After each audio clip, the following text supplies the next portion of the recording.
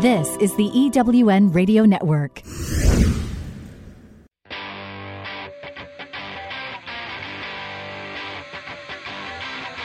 Welcome to On the Record with your host, Astrum Lux Lucis.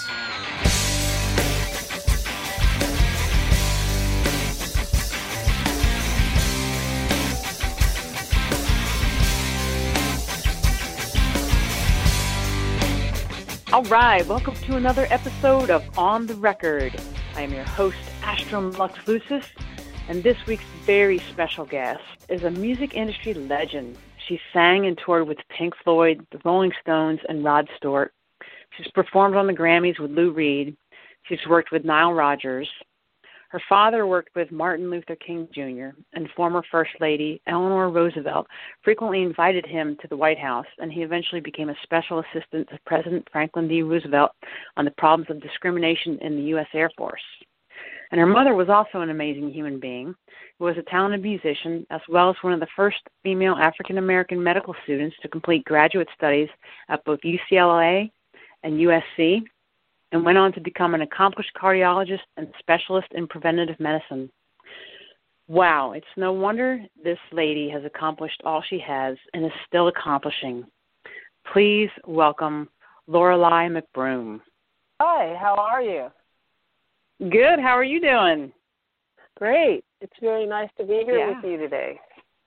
Yeah, it's so great to have you. I'm so honored to be speaking with you. It's just reading your bio and your history and your legacy is just it's awe inspiring. It's amazing, and I'm eager to dig into your life and see how you created all this for yourself. And the first question I usually ask everybody is the little girl with a dream. Like, who was that, and what inspired you to get into the music industry? I know you've had a musical history or a musical family. But there's also been some medical, medical side of things and activism, which you've incorporated into your current life as well. But what made you to decide to pursue music? Well, initially as a child, at like age 4, I started taking piano lessons. My mother had been a concert pianist before she went into medicine, so between her interest in music and my father exposing me quite often to all different styles of music, which he very much loved as well, the music was just around. So I was quite good on the piano, and I started doing recitals at age 6. And my father had two, still has, I have 2 older sisters from his first marriage, and they were entertainers. They danced at the Met in New York when they were teenagers in a stage production of Aida, featuring Leontyne Price, the legendary black opera singer. And I wanted to be like my big sisters and perform. So that was my initial inspiration to want to be up on stage. I started playing guitar and working with a folk troupe, these 2 wonderful lesbian ladies, a black and white woman, Harriet and Molly, and they used to take us to different schools, and we'd sing and perform. So that got me into the whole idea of singing and being on stage. But to be honest with you, and my initial interest was to be an actress. I loved acting, and then I had an embarrassing experience on stage as a teenager where the lead actor and I was also lead, kissed me on stage, but he went a little further than I expected. It was an embarrassment that kind of turned me off to acting. So I thought, well, I also love dance, which I was studying as well. But I thought I'll make more money if I pursue music. And that's how I ended up pursuing the singing. Wow. And just that mindset right there, I'll make more money pursuing music. Like, I came from an upbringing where it was like, oh, music, why do you want to do that? There's no money in that. Everybody's on drugs, and you have a better chance of winning the lottery than you do of becoming a rock star. So, I've kind of had in the back of my head, like, music is a hobby only. You can never make money at it. So it's interesting to see how you had that mindset, but you also had family members who were successful in music to model that for you and for your other family members. my siblings that, my sisters that were professional entertainers, that was definitely an inspiration. Also, my father and their mother had a school in New York called the Lee Mack School, where they actually had students who became quite famous. Like Harry Belafonte used to work quite a bit with her. Her name is Marie. She was a Juilliard-trained classical pianist, and she did accompaniments for Harry. They had Sidney Poitier there, Sammy Davis Jr., so this whole thing about being in the entertainment business, being around music, Charlie Parker had been a very good friend of my father's. It was natural. So I felt very supported. I did come from a middle-class family, so my mother was able to provide lessons for me. I took dance lessons. I took, like I said, piano. I took guitar. I took voice lessons. So all of those things helped quite a bit. I didn't feel the pressure that I had to go directly out of high school and get a job. I was able to go into learning about the music business because my mother was very much afraid of the drug, sex, and rock and roll part of it. And she really discouraged me when I first wanted to do gigs when I was in high school from doing them. However, she said, you have to go to school, and if you learn the business that you're in, that's the best way to go. And I'm very grateful she made me go to some courses they had at UCLA featuring the music business.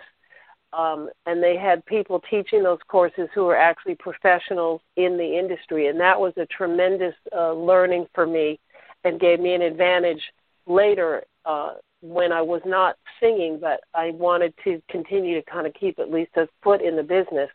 So I was able to do work behind the scenes, promoting concerts and working in production and whatnot. Again, that was my mother's influence, and it's also led me to have my own company. I have a company called McBroom Media, and I'm planning to do a few cool things with that as the years progress.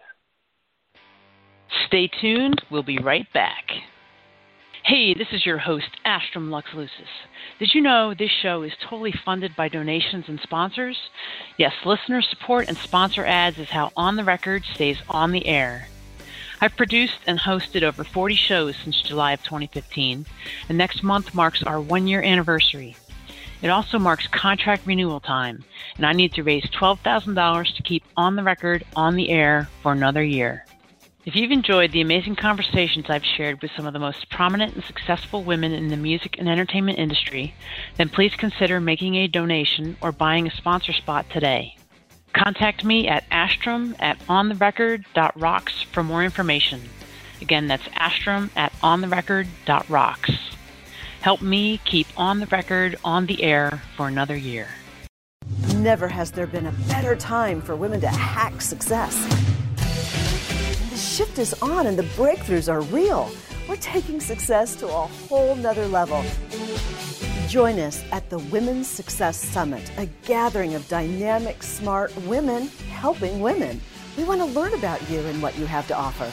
Bring your A game and be prepared to transact some business. Oh, and by all means, dress to impress. Register at eWomenNetwork.com. And we're back, and we're speaking with Lorelei McBroom. What were your beliefs around yourself, kind of maybe in like high school years? I, again, come from a very unique family in that, as you mentioned about my parents were very accomplished people. They did not come from money. They both worked very hard. My mother actually achieved enough scholarships because she was a straight-A student that she was able to put herself and her sister through college, and my aunt was a teacher.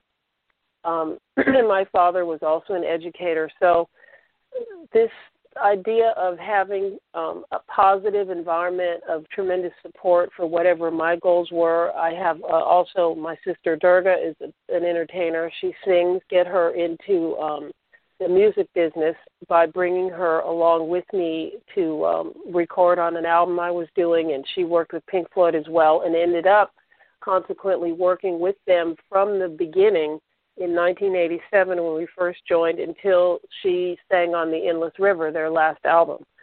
So we've always had this sense that whatever it is that you think you can do, pursue it because you can. That was very much my father's motto. He always talked about keep your eye on the prize.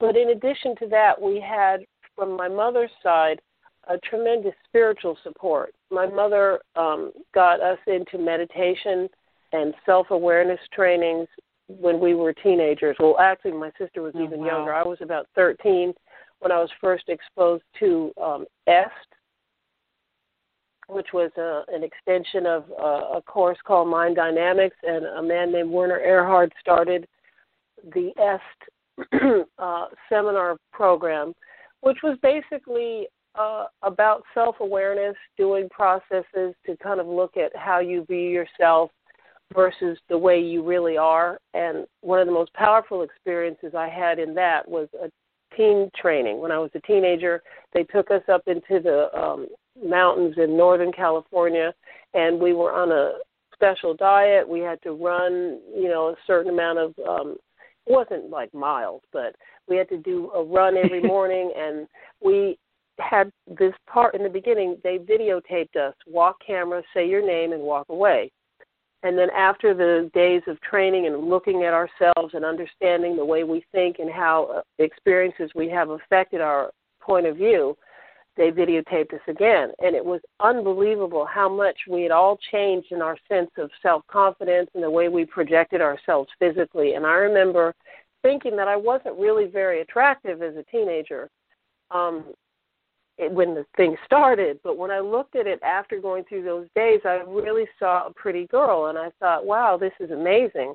So having that sense of self-confidence, self-awareness, and self-love is something that I grew up learning about, looking for, and kind of becoming a part of the way I view life. Wow, that's amazing. That's just so amazing because, like, I'm coming to that kind of philosophies and things like that, in my mid-40s, So I'm like, if I would have known when I was like your age, Well, the thing of it is that even though I had that advantage, most definitely, it was still frustrating that I couldn't get everything I wanted the way I wanted it. I had been pursuing a record deal. I got a record deal. I was able to get Nile Rodgers as my producer, and we co-produced a record for Capitol, but my album didn't come out. So that was a tremendous frustration. I met Pink Floyd while I was working on that album, and thankfully, when I lost my record deal, they lost one of their singers. So I was able to go back on tour with them and do some very historic concerts, working with them in Moscow, and we did Live in Venice, where they rented a barge and they put a stage on the barge in front of St. Mark's Square. That was fabulous. And after that was when I met the Rolling Stones. So thankfully I was still able to perform, but that was not really my goal. I really wanted to be a solo artist. And I met my son's father while I was working with the Stones, so I quit touring completely to be a mother to our son. Like 3 years later, I had a baby. And so that took me in a completely different direction for that time of focusing on being a human being and being a parent and being a mother and not being a rock star, which, some people are like, wow, I can't believe you did that. But for me, it was the natural thing to do. So I feel that you have to be able to have a well-rounded perspective on life. Yes, we have career goals. We want to do great things, but we also have to keep in mind what we're giving to the planet on another level. And since I brought a son into the world, I wanted a decent son. And in order to be a good parent, I felt I needed to dedicate more of my focus on him. So for me, it's funny because I had my first astrological reading when I was 16. And the man told me that I was basically going to be a late bloomer. He said things won't really get going for you until like your late 20s, and that as you get older, your life will get better. And he was absolutely right, because now I'm in my late 50s, and I see how my perspective on things has certainly matured, but it's easier for me to flow with the way things are than when I was younger. I was very impatient, and I wanted it now. And even though I certainly accomplished great things, I had so much more in mind. So it's an ongoing process of acceptance, having gratitude, but also continuing to push for what you really want. Let's check out this amazing clip of Lorelei McBroom singing Great Gig in the Sky with the Aussie Pink Floyd Band. Tonight we've got something special. We've got a couple of talented sisters who actually performed with Pink Floyd themselves on the Moment to Relax Reason and Division Bell tour. So before we do the next song, I just want to introduce Lorelei and Durga McBroom.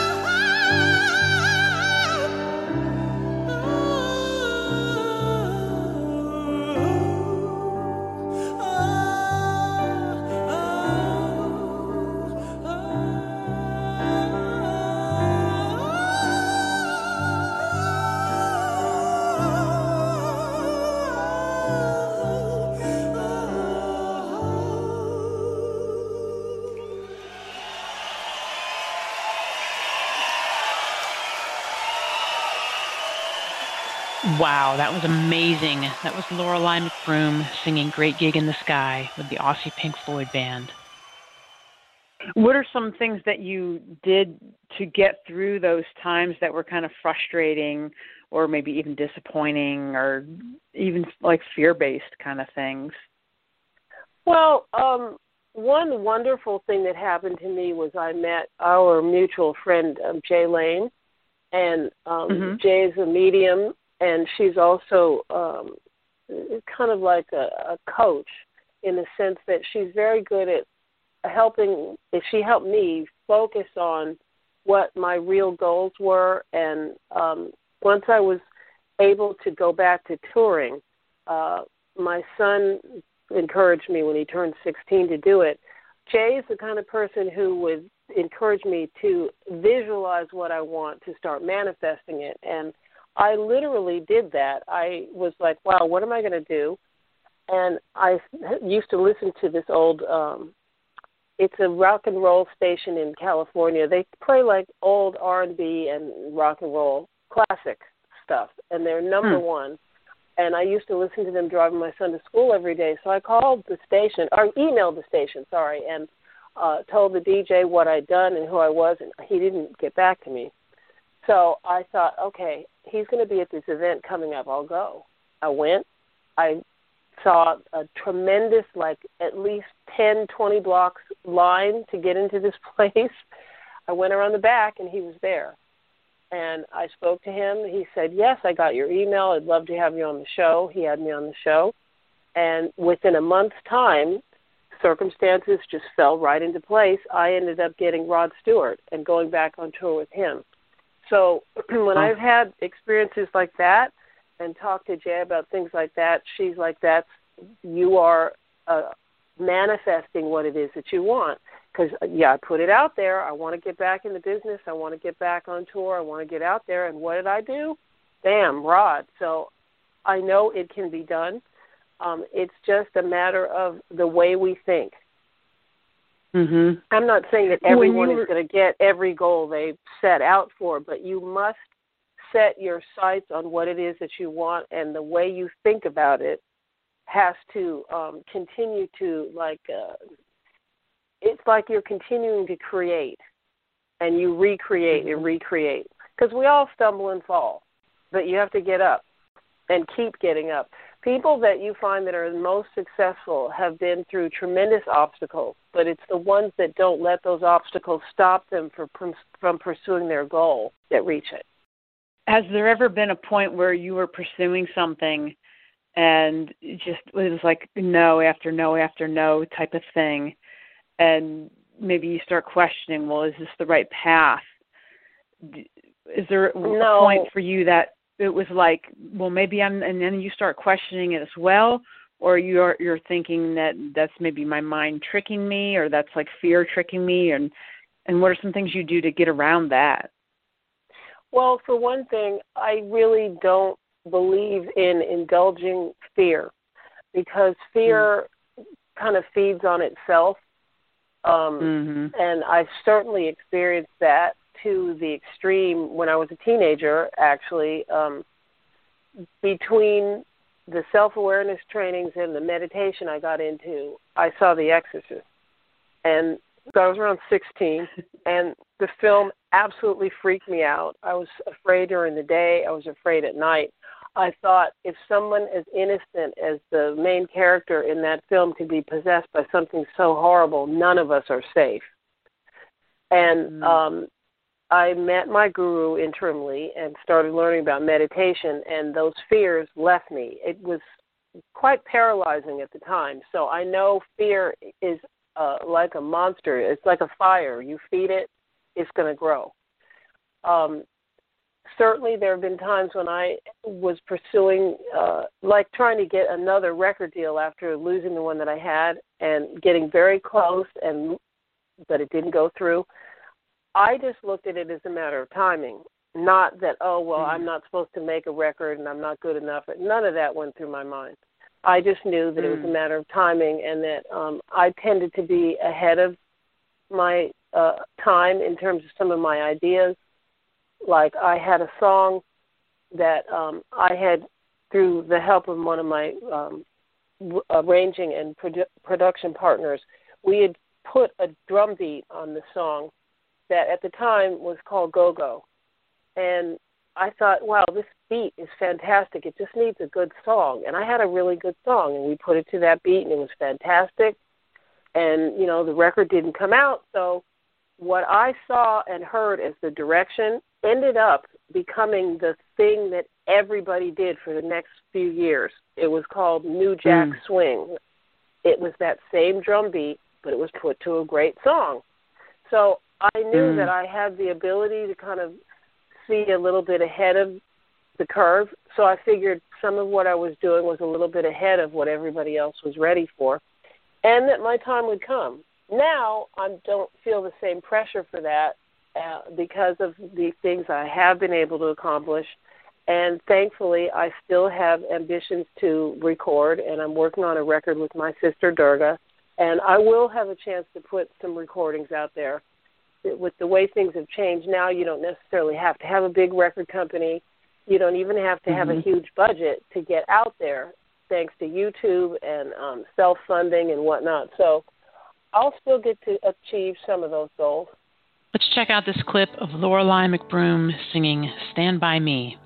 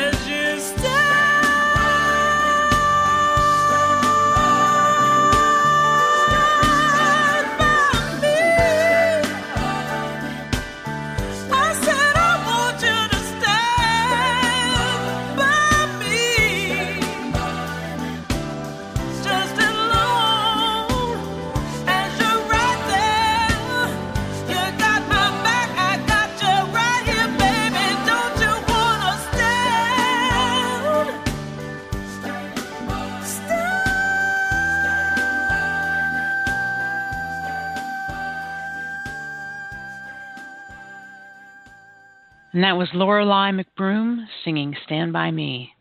What do you think of ageism as something in the industry to be concerned with or not? Well, I feel that, yes, it is a reality when you're, especially if you're dealing with the mainstream big record company end of the industry, but you don't have to have all that to sell. Not today. Mm-hmm. With the internet being what it is, giving you access to people internationally.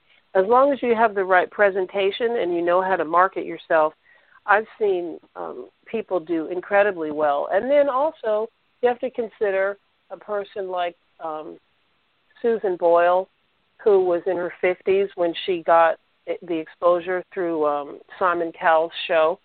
People didn't care about her age. They liked her talent. For myself that even though I'm certainly not the same girl that I was, at 20-something singing with Pink Floyd, I still have an appeal, and it may be, it doesn't, I don't think it really crosses people's mind about my age because I'm not trying to compete with Beyonce or Lady Gaga. People like my talent for what it is. And as long as the music is what they want to hear, they don't care about that. As a matter of fact, I find young women, some of them anyway, that talk to me, they're kind of inspired by me because I am older, but I've kept myself together. I look good. I didn't let myself go, and I make an effort to stay healthy and project that. So I like to be an inspiration to another generation. I sing with the Australian Pink Floyd, and the other two singers I sing with are half my age. And they're wonderful young ladies, and they learn things from me, and they appreciate my experience. And it's people like that they'll pick up on what I do. I'm really not worried about it. Yeah, that's and also nice. Because of the fact that I'm able to travel in other countries. There are other countries I go to, Europe quite a bit. I've started working in South America. They don't really care about that age thing. That's a very American thing. Of kind of throw you out like a Bic lighter when they're done. They don't do that in other countries. So thankfully, again, because of the internet and my ability to travel, I've been able to expose myself to people in other markets. Stay tuned. We'll be right back. Hey, this is your host, Astrum Lux Lucis. Did you know this show is totally funded by donations and sponsors? Yes, listener support and sponsor ads is how On the Record stays on the air. I've produced and hosted over 40 shows since July of 2015, and next month marks our 1-year anniversary. It also marks contract renewal time, and I need to raise $12,000 to keep On the Record on the air for another year. If you've enjoyed the amazing conversations I've shared with some of the most prominent and successful women in the music and entertainment industry, then please consider making a donation or buying a sponsor spot today.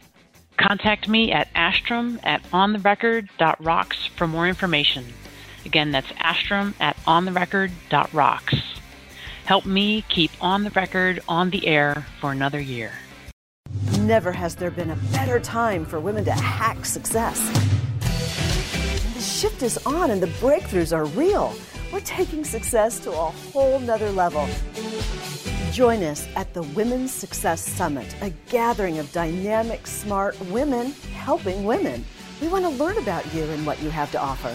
Bring your A game and be prepared to transact some business. Oh, and by all means, dress to impress. Register at eWomenNetwork.com. And we're back, and we're speaking with Lorelei McBroom.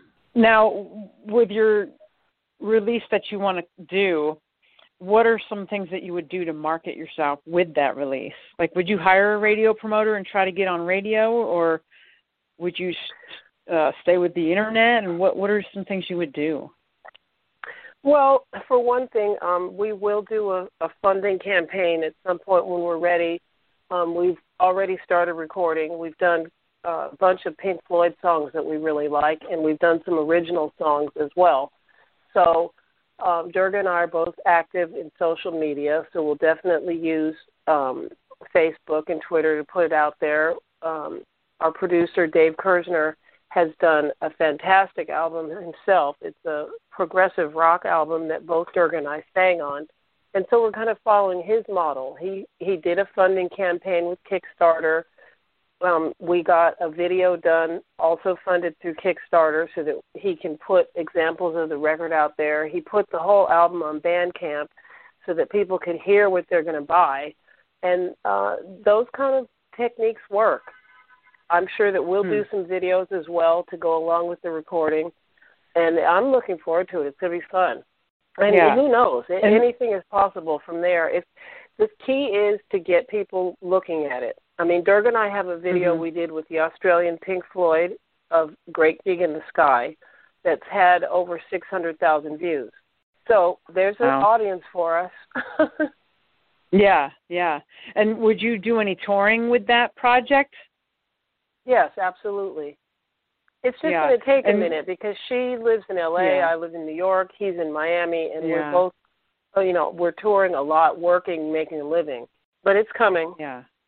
What are some things you're doing now to get, I mean, I know you've got connections and stuff, but let's say somebody doesn't have connections. What would be some ways that you could possibly get in to become somebody's backing singer or a backing musician or something like that? Well, a very important way to meet people that a lot of people do is they go to jam nights where it's open, anybody can come, and if you're in a great professional environment, Durga lives in L.A., and she said that she's going to jam nights out there all the time because there are a lot of musicians in Los Angeles, and so you meet people and you make contacts that way. You do favors sometimes for people. You sit in. Nowadays, many people have their own recording equipment at home, and they use that. And I've also seen with one of my favorite so quote-unquote unknown bands is Dirty Loops. They're out of Sweden. They do kind of fusion pop, for lack of a better word, because there's definitely a jazz element to their music. But what they did, and I've seen other people do, is they record a well-known song, but they do it in their own version.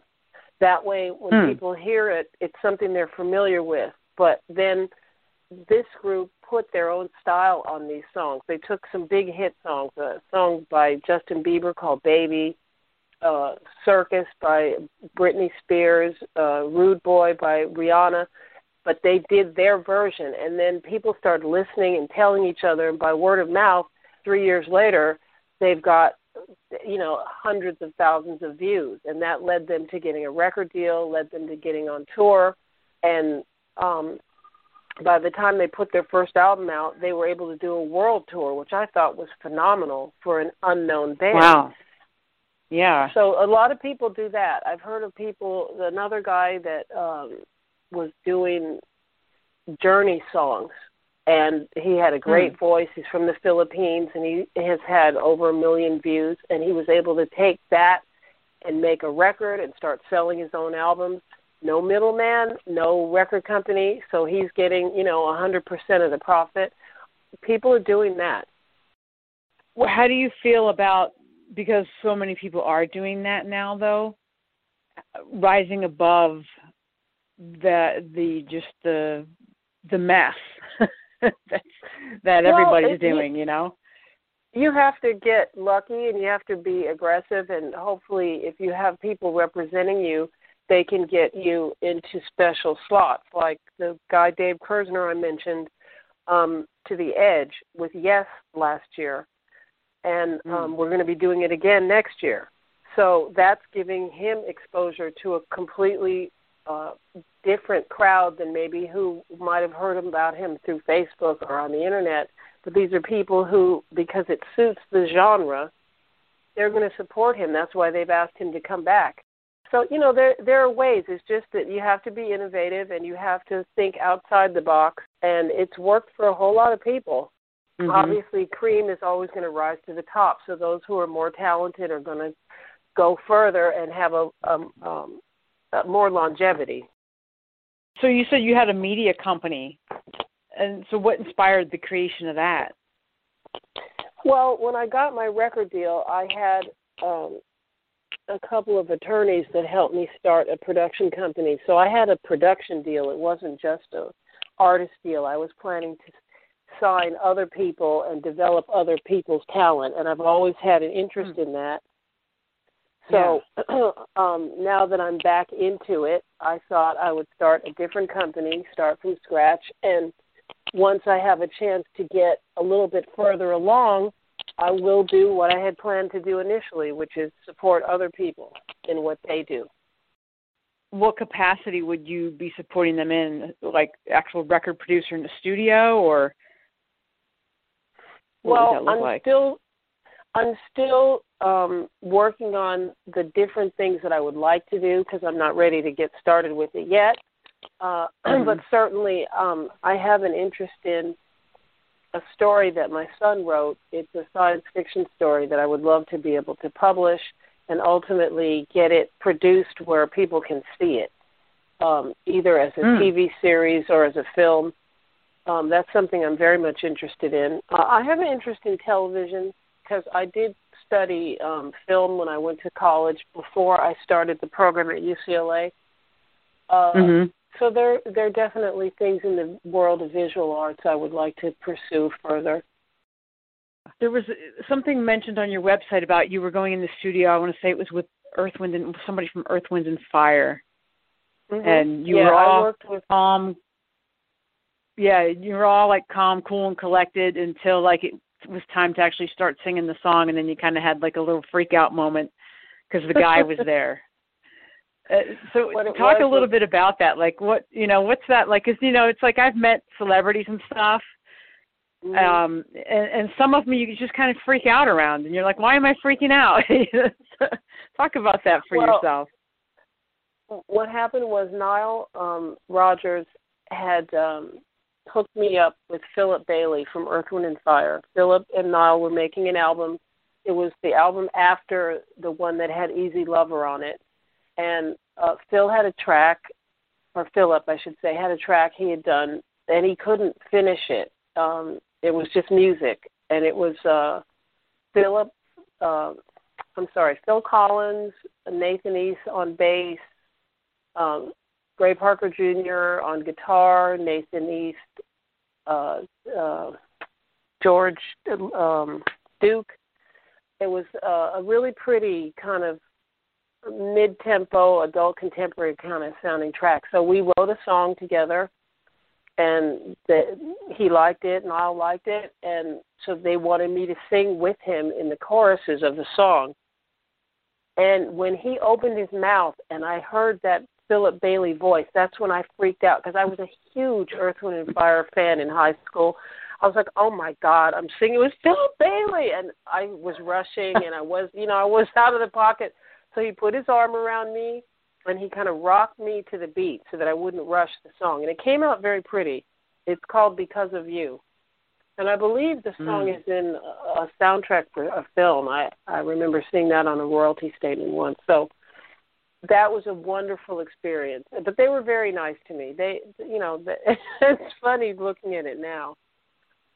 Yeah. Especially when I consider how I've been around bigger stars than Philip, singing duets with Mick Jagger and stuff like that. But it was just my adoration for Philip as a singer, and the effect that Earth, Wind and Fire had on me was quite tremendous. Let's check out this song, Terminal Blues by Lorelei McBroom.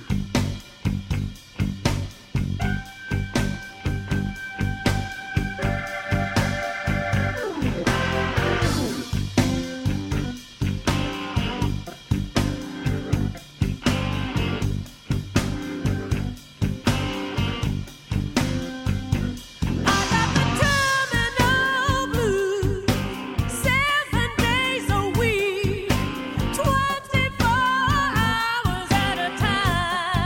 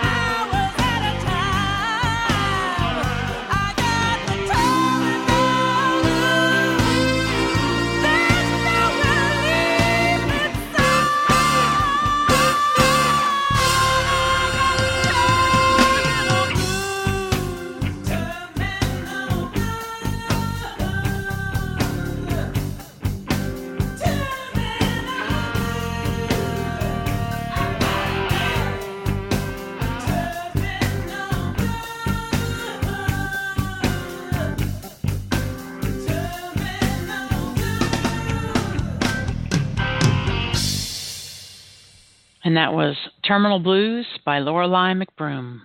Talk a little bit about some of the things you've learned in the business where your knowledge that you learned in school about the business have been really helpful. One of the most important things I learned from my production teacher, Nick Vinay, he was a wonderful guy. He had produced Tobacco Road for Lou Rawls. He produced a different drum for Linda Ronstadt. He'd worked with Glenn Campbell, Ricky Nelson, numerous. He signed the Beach Boys to Capitol, so he really knew his thing. And the thing he emphasized most was relationships are everything. He said, get to know the people that you're going to work with. Go to lunch with the guy who's your lawyer. If you think he's a jerk at lunch, he's going to be a jerk doing business for you. So get to know who you're dealing with. And keep in touch with people. That's something that has helped me repeatedly. I got my gig with Rod Stewart because of a relationship I had with somebody I was in a band with. His wife was working with Rod's manager. They just happened to invite me on a trip to Disneyland to take care of their daughter because they had to work. Again, and because of her relationship to me, just that day talking about my career, she was like, oh, well, I'll keep you in mind if anything ever happens. And she called me, like within a couple of weeks, one of the other singers quit. My relationship or the effort I made, I didn't do it to take advantage of her relationship with Rod, but it was because we had kind of been friendly that she hooked me up. You know, that happens very often. It happened for one of the girls that I got on the Pink Floyd tour. I was in a restaurant. She was our waitress. I thought, this girl is really pretty. I wonder if she sings. And I just asked her casually if she was a singer. She said she was. And so I asked her to bring whatever she had by the studio. She brought her picture and whatever demo she had, and she ended up getting to go on tour with Pink Floyd because of that. So you just never know when taking the time to be decent. I mean, that's happened to me many times where someone asked me to do something. That's how I got Lou Reed. We were rehearsing with Nile it was a big benefit that Paul Simon was doing to raise money for the medical mobile units that you see driving around Manhattan so that kids can have medical help. And Lou Reed was rehearsing after us. Grace Jones and Debbie Harry were the background singers, but they weren't coming to the rehearsal. So somebody in Lou's crew asked me, would I mind sitting in? And I said, no problem. I got my friend Roberta to come and do it with me, and we ended up doing the Grammy show because of that. Wow, nice. So I would say that was the most important lesson out of those classes I took. Yeah, and I think you even hit it a little harder with saying that, you know, basically being a decent person and not doing it for personal gain, but just being authentic. It's like just being like a human, you know, not like, oh, you're connected to so-and-so, I'm going to try to get to know you so that you can, you know, get me somewhere, because that usually doesn't work anyhow. It usually backfires for the person, you know. So, well, believe and me, that's one of the things that I Yeah. Well, one of the things, just even communicating with you before we set up the interview here, I was just, you know, impressed of how eager you were to converse with me. Like, there wasn't because, you know, there's been other celebrities that I've gone after to interview on the show, and you have to go through their people and jump through all these hoops, and then, you know, their people are rude to you, and it's just like, look, you want to do the show or not, you know? And you were just very personable and you know, like almost like sort of going out of your way to sort of like, yeah, let's make this happen kind of thing. And then like I went on your website and I'm like, oh my God, like, wow, she's really cool. Well, the thing is, very, very early on, I met Lisa Fisher. She's the woman that I actually I met her when I first auditioned for the Rolling Stones, and she was on tour with Luther Vandross the summer that I got to sing with them. But she made a huge impression on me because this woman has sung with everybody and God. I mean, she's worked with the Rolling Stones, excuse me, for over 20 years. She's sung with Tina Turner. She's toured with Sting. I mean, you name it, she's worked with them. She was at that thing for Paul Simon, too. And she made an impression on me because she's a very lovely person. She's in that movie, 20 Feet from Stardom. And it was her way of being. She's very friendly, very warm, really down to earth. But when you hear her sing, she's got a 5-octave range. She's won a Grammy for How Can I Ease the Pain. She's a phenomenal talent, but no ego. And I thought, wow, she made me feel so comfortable. I want to be like that. Yeah. And so I've, made it a point to try to be nice to people and make myself accessible, because it pays off, really, in the long run. I've had people be quite kind to me because I was open and nice to them. Well, let's see if you can top that. We're nearing the end. And do you have any final words of wisdom that you can share with us? Well, I would say for those who are aspiring artists, it is like the lottery. It's not an easy career. I would say that I've said this before. If it's something that you feel like you cannot live without, then pursue it. You may not be famous. You may not be able to get on the big stage, but that doesn't mean that you can't still pursue your songwriting or your singing or performing for locally, or whether you get to, go on TV and do the big show. But the thing is that it's very important to believe in yourself. And there are many people who have gotten very successful who are also very insecure, and those people tend to have the biggest trouble with their success. So it's very important to be a balanced human being, like you said, because even though it's great to be on stage and get all that adulation and people, looking up to you and throwing money at you and whatnot, at the end of the day, you need to be able to live with yourself and hopefully share something that makes someone else's life a little bit better, which is why a lot of us perform, is to touch other people with our gift. Well, folks, that wraps up another episode of On the Record. Tune in next week.